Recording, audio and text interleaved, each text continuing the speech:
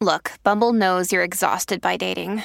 All the must not take yourself too seriously and 6'1" since that matters. And what do I even say other than hey? Well, that's why they're introducing an all-new Bumble with exciting features to make compatibility easier, starting the chat better, and dating safer. They've changed, so you don't have to. Download the new Bumble now. When you need mealtime inspiration, it's worth shopping Kroger, where you'll find over 30,000 mouth-watering choices that excite your inner foodie. And no matter what tasty choice you make, you'll enjoy our everyday low prices, plus extra ways to save, like digital coupons worth over $600 each week. You can also save up to $1 off per gallon at the pump with fuel points. More savings and more inspiring flavors make shopping Kroger worth it every time. Kroger, fresh for everyone. Fuel restrictions apply. Welcome to the New Books Network. Welcome to Cover Story, a podcast by New Books Network where we talk about long-form journalism. Today we're talking with a New York veteran journalist, David Friedlander, who covers New York politics for New York Mag, but also covers arts for Daily Beast, or at least he used to.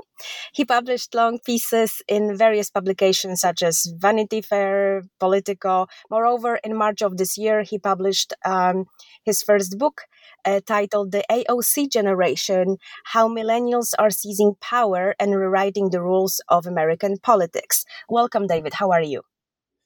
Terrific. Great to be here. So today we will talk, of course, about the book, but mostly about your recent pieces in the New York Mag, and very recently on the Andrew Cuomo drama, on the surprises of the New York mayoral race, on Eric Adams, on AOC and Bill de Blasio, because you built several portraits of all those people over the years. Did I miss something in your biography, or could you please tell us a bit about your journey, how you get to where you are right now? I mean, I think you kind of hit the major points. I went to Columbia Graduate School of Journalism, which is where we met actually when I came back years later to co-teach a class there. And, then just sort of stuck around in New York and gradually kind of, bounced around to various places, eventually landing at the New York Observer and then to the Daily Beast, and more recently contributing mostly to New York Magazine and Politico Magazine, and occasionally Vanity Fair and, sort of wherever else will have me kind of thing. Okay, so you are not a New Yorker. Where are you from, and what's your background? No, I'm not a New Yorker. It's a sort of adopted hometown for me. I guess it is for many people. I came here to go to graduate school, to go to Columbia Journalism School. Yeah. I kind of always wanted to be a journalist, and I'm very grateful to Columbia for sort of helping me achieve that. But I grew up in Baltimore, Maryland, which is, I don't know, maybe 300 or so miles south of here. And, lived in Philadelphia for college, in sort of California, the Bay Area, soon after college. But I've been in New York for, just about 16 years now. So it sort of feels like home, and raising my family here and all that kind of thing. Yes. So when did you get to start interested in New York politics? Just, as a citizen, as a resident, because you moved to New York and you started to get involved, or was it your beat from the very beginning? I mean, that's a great question. I mean, I really always sort of found New York, especially sort of upon arriving here, to be just this kind of like endlessly fascinating place that, just had like a universe inside of it. And really like no other place, at least in America, that I could kind of imagine. It just seemed like a place you could never finish with exploring. And in part because it was like always kind of changing. I mean, there were always new people arriving, new buildings going up, it just endlessly sort of fascinating. And I also sort of loved politics. I don't know if at the time when I started out, I sort of loved New York politics, or certainly even knew much about it, but I love New York and I love politics, and those sort of two things kind of combined to get here. And I actually ended up taking a class when I first arrived at Columbia with the now sadly late legendary journalist Wayne Barrett, who was a investigative local political reporter for the Village Voice, um, and um, and so kind of fell into it that way. Really, I think wanted to be an arts and culture journalist, and still do some of that. I'm actually kind of writing a feature about a theatrical production here in New York that I saw over the weekend. I've noticed there is a lot of theater in your writing. Yeah. Well, I mean, that's kind of like one of the unique things about New York. I mean, it's not as if any or many other towns like really have a kind of a vibrant theater scene like in the way that New York does. I mean, it's just a place. This place always just seems so full of distraction and amusement and delight all the time, and you want to sort of, as a person, throw yourself into it, and maybe even as a journalist, what's fun about being a journalist is to sort of throw yourself into all these, situations that you wouldn't explore otherwise. But I think, I mean, everybody, as you well know, I mean, it all kind of depends on the sort of micro moment in a way when you sort of enter the field, I think, which sort of sets you on a different trajectory. And when I finished at Columbia many moons ago, it was like it was a really low moment for the journalism industry, not just because of all the sort of like financial stuff happening, that's always kind of happening, where everything is always running out of money and going bankrupt or whatever. But like also like it's sort of like the internet hadn't really arrived in a funny way when I started my career as a journalist, and so when we were all at graduate school, there were just no jobs. I mean, the only jobs were kind of in these like dying newspaper chains, in far flung cities. All of which is to say, there always was an appetite for, I think, for politics. There's always something that readers are interested in and editors are interested in, and so I kind of sort of fell into it that way. My first job after graduate school was at a small paper in New York, called AM New York, which they used to sort of hand out free on the subway. And my editors there, knowing my interests, sort of had me write work out of the press office at City Hall here, and then it was just kind of one thing after another, kind of taking me up to today. Wow. So you probably heard and follow Andrew Cuomo for quite a while now, right? Sure. Yeah. I mean, I covered his first campaign for governor, back in 2010. Covered him when he was the attorney general. Before that. So yeah. So if back then you got the information that you have, today with him resigning and all that stuff, how to phrase it? Are you surprised? Are you surprised with this whole story? What can you what can you tell us? What was your reaction when you heard that he resigned? What do you think broke him? Yeah, it's like you never know what goes on behind closed doors. So obviously, like I'd have to say, you mean we all would have to be surprised, like a little bit about all that.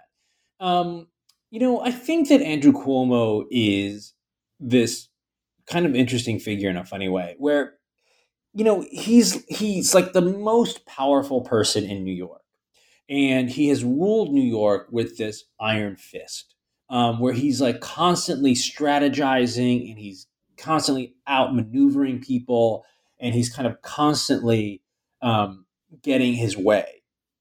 And and he's like really powerful. People are afraid of him. no one likes him, but they put up with him anyway. And I'm not a psychologist, but if Andrew Cuomo, his father was also the 3-term governor of New York and a revered figure in Democratic Party politics in the state, Mario Cuomo. And you have to sort of think for Andrew Cuomo that there's a part of him that knows that if he had the last name of, say, Friedlander, he would not be the most powerful person in New York. And so he kind of has to, you almost get this sense that he has to like prove his toughness, prove his power, and prove his worth to people all the time. For his own sort of like insecurity, even though he's this like swaggering, powerful figure. It's like a kind of bizarre way to be. I mean, most people don't feel the need to really do that. But you just wonder if they're like, he has these lingering doubts about how he got to where he is. And he can never kind of get around that his last name is Cuomo. And I think that one thing that really didn't surprise me, and when I first heard of all these allegations, he really likes, I think, unsettling people.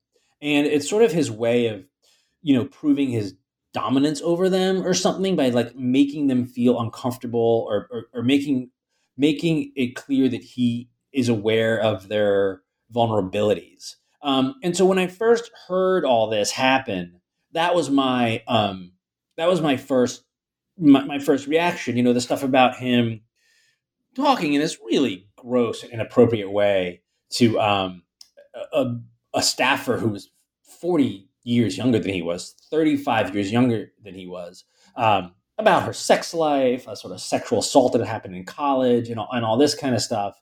And she says, well, he was coming on to me. He says he wasn't.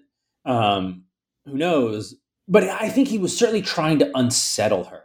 And I think he sort of like likes unsettling people. Mm-hmm. What did you think about him as a politician early on when you were covering him early on? Job-wise, was he always this person that people kind of talked stories about and whispered about, or? Oh, for sure. Yeah. I mean, he was always someone who, I mean, he had I don't know if he had a like checkered past. I mean, but he was known as someone who was a sort of man on the town. He had this like really public and painful divorce with Robert Kennedy's daughter. He would always kind of have these relationships. I mean, he was just one of these guys that, I don't know. I mean, he sort of exuded this creepiness in a way. But when he came in to office, I mean, I think it's worth like remembering that the previous elected governor, Eliot Spitzer, had been this guy who called himself a steamroller, and he was going to like remake the ways of the state capitol in Albany and steamroll over everybody. And everyone hated him. He wasn't able to do that. He ended up, there was just sort of chaos and dysfunction, and he ended up resigning in a prostitution scandal.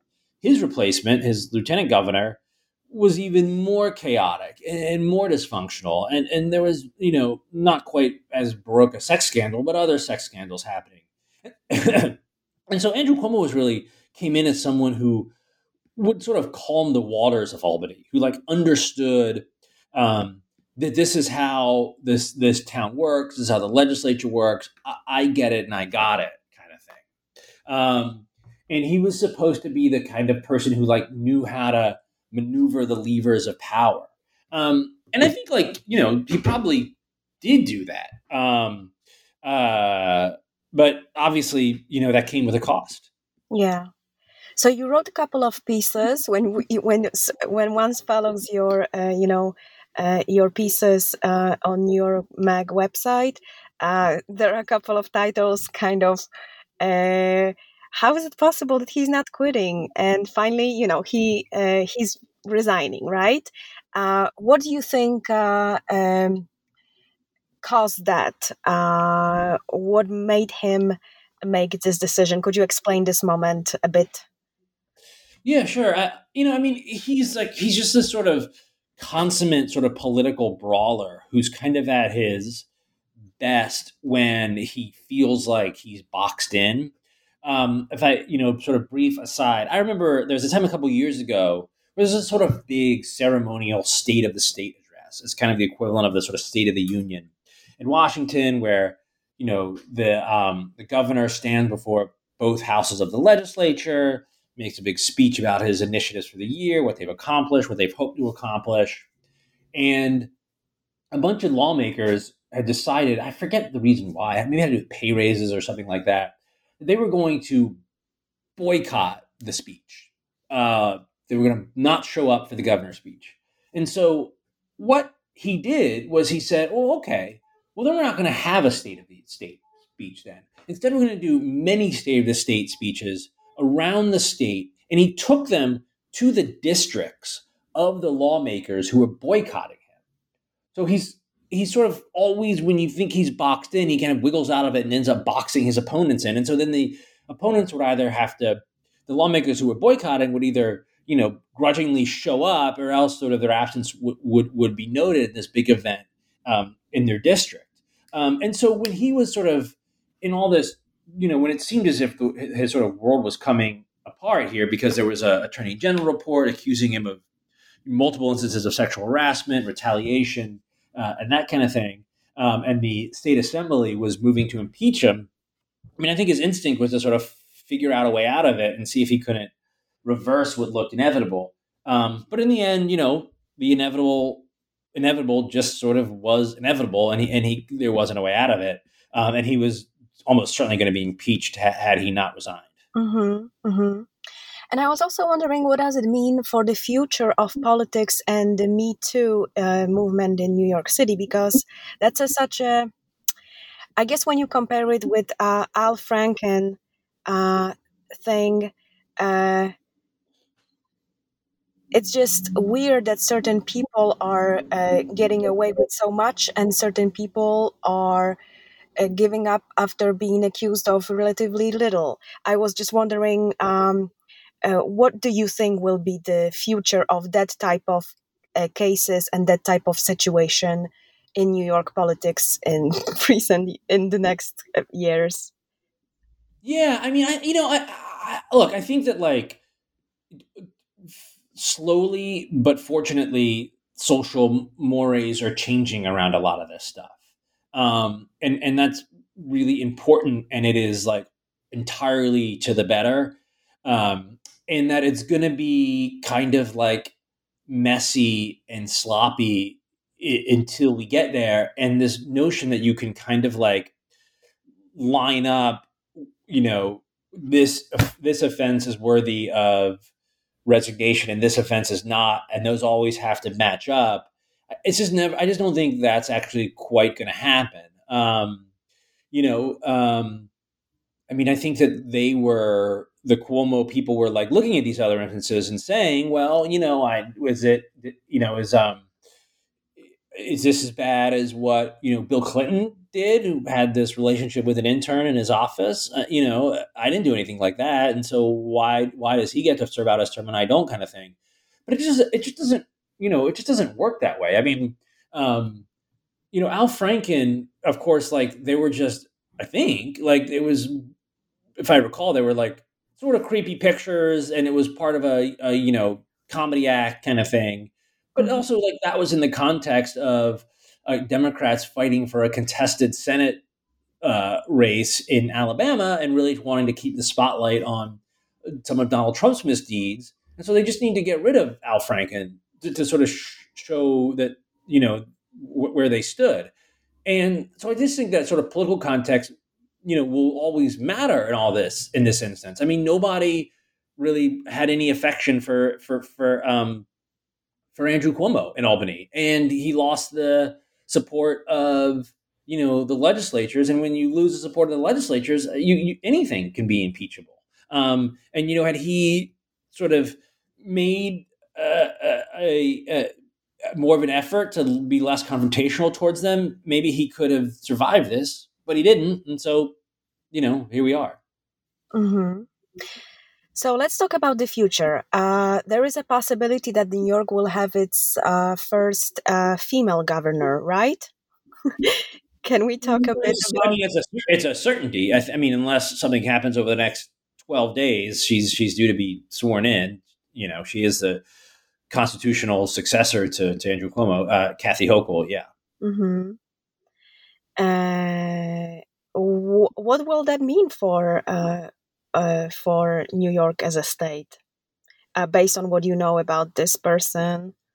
Yeah. Well, Kathy Hochul is a sort of longtime politician from Western New York, which is a place that sort of New York City-based reporters like me don't get to that often. It's kind of off the beaten track, even though our second largest city, Buffalo, is there. And longtime politician, Erie County clerk, I think, for many years, was a one-term member of Congress from a very conservative district. Before she was plucked to be Cuomo's lieutenant governor. She is not well known by most of the sort of political establishment in the state. She was not very close to Andrew Cuomo. They hadn't spoken in 6 months before he told her he was resigning. So I think we don't really know what kind of what kind of governor she'll be. It's certainly a new role for her. She's a little bit older. I don't know exactly how old now that I say that, but I think older than Andrew Cuomo to sort of be taking on this job. Has never done anything like it in its magnitude or complexity. She's certainly a relative moderate for a very left leaning state, and I think that'll happen. That'll have to be sort of worked out. But I mean, I think all that said, I think she'll probably come into office with like a lot of goodwill around her, and folks wanting her to succeed, and she'll be so different from Andrew Cuomo that I think she'll be given a sort of a lot of runway. But I think we'll just have to see. I mean, unless you have a real popular and solid base of support among communities of color in the sort of downstate region, which is to say New York City and its suburbs, it's just really tough to win statewide. And so I think you'll have to really work towards that. Mm-hmm. Moving on to the New York City mayoral race, you describe this race as an experiment and searching for answer to a question: what kind of city New York is? Is it a progressive AOC, Alexandria Ocasio-Cortez city, or is it a Andrew Yang city where roots do not necessarily matter but brand does? Or as perhaps, as we're learning right now, still the city that goes by the old rules, and that would be Eric Adams. But I was also wondering, where in all of those New Yorks is Trump's New York?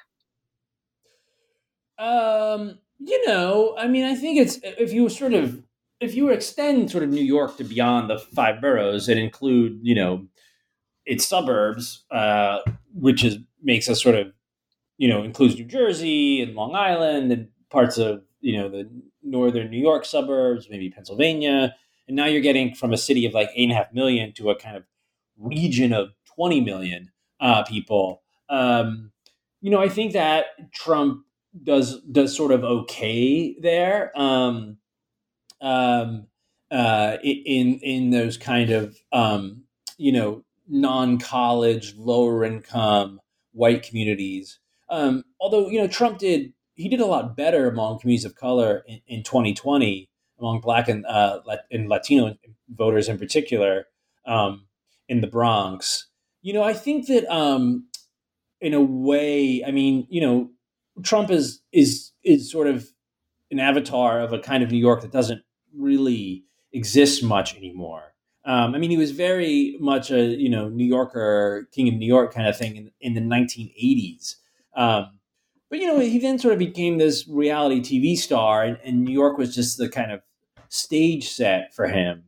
And he was not ever thought of here as a very serious person, or certainly as a serious real estate developer. I mean, there's a lot of like very prominent and powerful real estate developer and real estate families in New York, and they were never really one of those.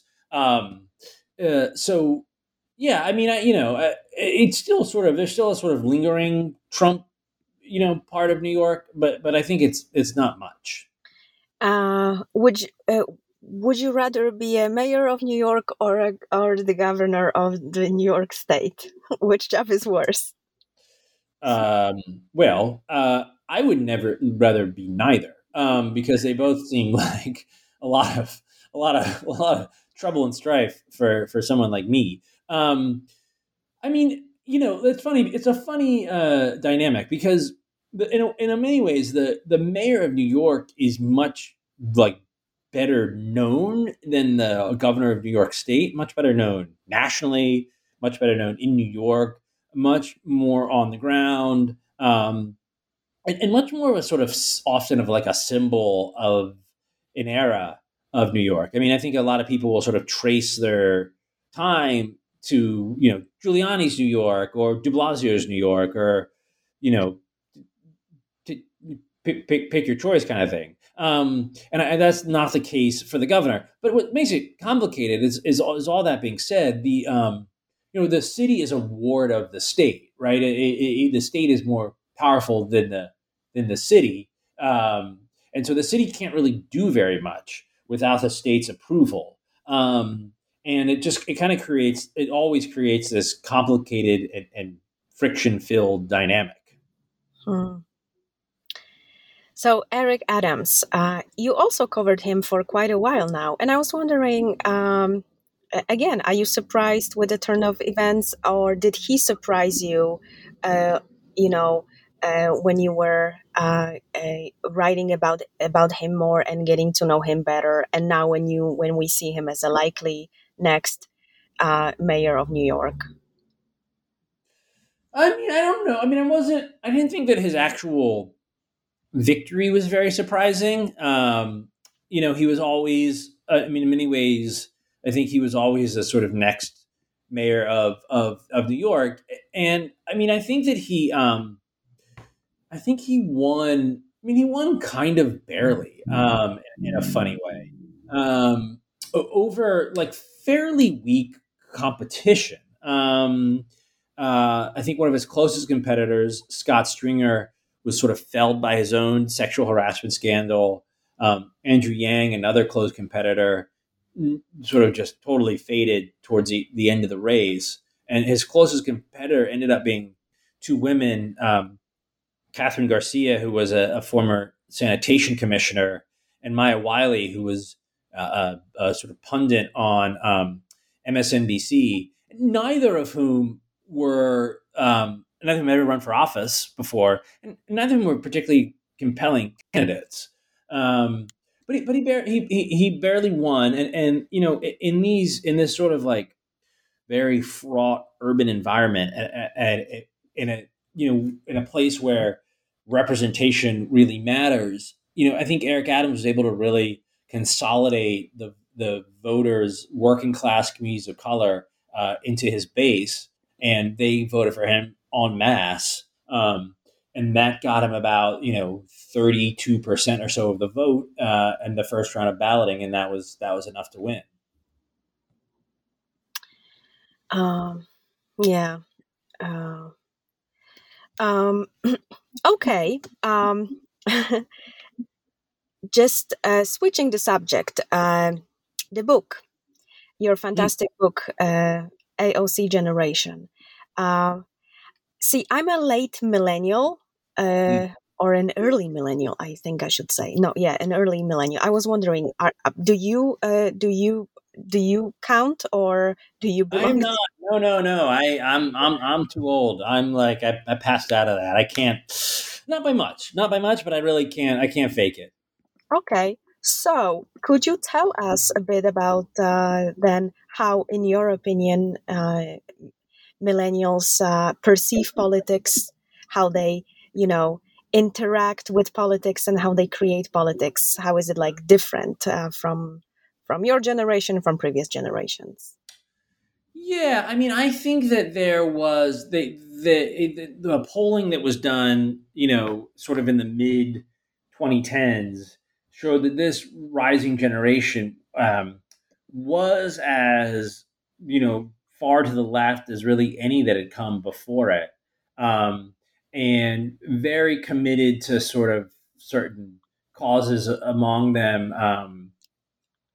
Among the environment, among them, racial equality, gender equality, sexual orientation equality, and things like that. And it was also, in many ways, kind of feeling cut out of the sort of new economy that had been built in the 21st century, saddled with college debt, unable to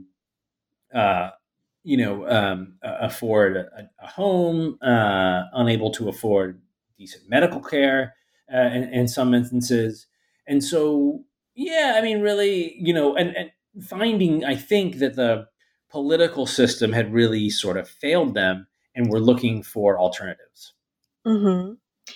And did you have some material first? You had some interesting interview first and you decided I will write a book, or you had an idea first and you started to report for it? How the book was born? Yeah, that's a good question. So I interviewed Ocasio-Cortez when she was running for office. I live in her district, and I was actually it's kind of funny. I was doing a big sort of feature on the person she was running against, who was a guy named Joe Crowley, who was a longtime member of Congress, widely thought to be the next Speaker of the House once Nancy Pelosi retired. And he was from my district. I was going to do a big story on him. And then, she sort of shocked the world by upsetting him and ending his political career. And no one ever heard of her. I mean, she was like a 28-year-old bartender with almost no money. And she won her election, and she was immediately thought to be a superstar. She was on the late night shows, and everybody, she was on cable TV, and she really seemed to become this sort of symbol of a new generation rising into political power. And, some people cheered that and other people feared that, right? I mean, if you were afraid of what this new rising super left, super diverse, overwhelmingly female, very politically engaged generation meant, here it was. It was in Andrea Ocasio-Cortez. And so she got all this attention. And then it's actually like a sort of neighbor of mine was sort of convinced me that, you should definitely do a book on her. You should do a book on her. And so I did. And they did not participate in the book at all. Not really. She was such a superstar. They practically like hung up on me when they did hang up on me when I reached out to talk about doing a book. So I just did it without her, and just sort of called everyone I could ever find who knew her, and then sort of expanded the lens outward to sort of talk about how someone like this kind of came in to power. Mm-hmm. In the book you talk about that a lot of people react to Alexandria Ocasio-Cortez as, oh my God, she will be a new next president at some point. Do you think that she has a big future in New York politics, for example? Do you think it's possible she will be not only a U.S. president, but maybe a mayor of New York or a governor? Do you still think that she has this energy and charisma? I don't really know that. I mean, it's funny when books like have such a long lead time and politics Mm-hmm. move so quickly. All the stuff I was just describing to you was like 2018, and it's now 2021. And so, I mean, I do think that you could, like, if you had asked me, say, in 2019 or 2020, I mean, yeah, it really seemed like she would be the president like in 4 years, like in 2024. She'll have just turned 35. And in part because she's so dynamic and so charismatic, and everyone seems to hang on, every word she says. And when you sort of think of how well, Bernie Sanders did in 2016 against Hillary Clinton, getting like almost 50% of the vote, like she could do better than that, and she could be the Democratic nominee. If she just sort of got more Latino voters, for example, Bernie would have won easily. I think that's kind of less seemingly true now. I think that the sort of mood in the Democratic Party is a little bit tiring of her, especially, that Joe Biden won and she's sort of more on the sidelines protesting kind of thing. She has not, either to her credit or detriment, she has not done anything that would make you think she is sort of maneuvering to be a national political figure. She hasn't, I think a lot of her views are kind of unpopular writ large, and she has not done anything to kind of, temper those views. Wow. Well, that's really interesting. I guess we will see. And finally, let's talk a bit about the writing itself. What is it to you? Have you always planned to be a writer, or is it more content that is interesting to you? Is it more, we already know that you're interested in politics and in also in theater, in arts. Where is writing and all that? Oh, I mean, writing is like the main thing, I think, and it's really kind of trying to I think the reason I sort of don't stick to one beat, so to speak, is it's really just trying to find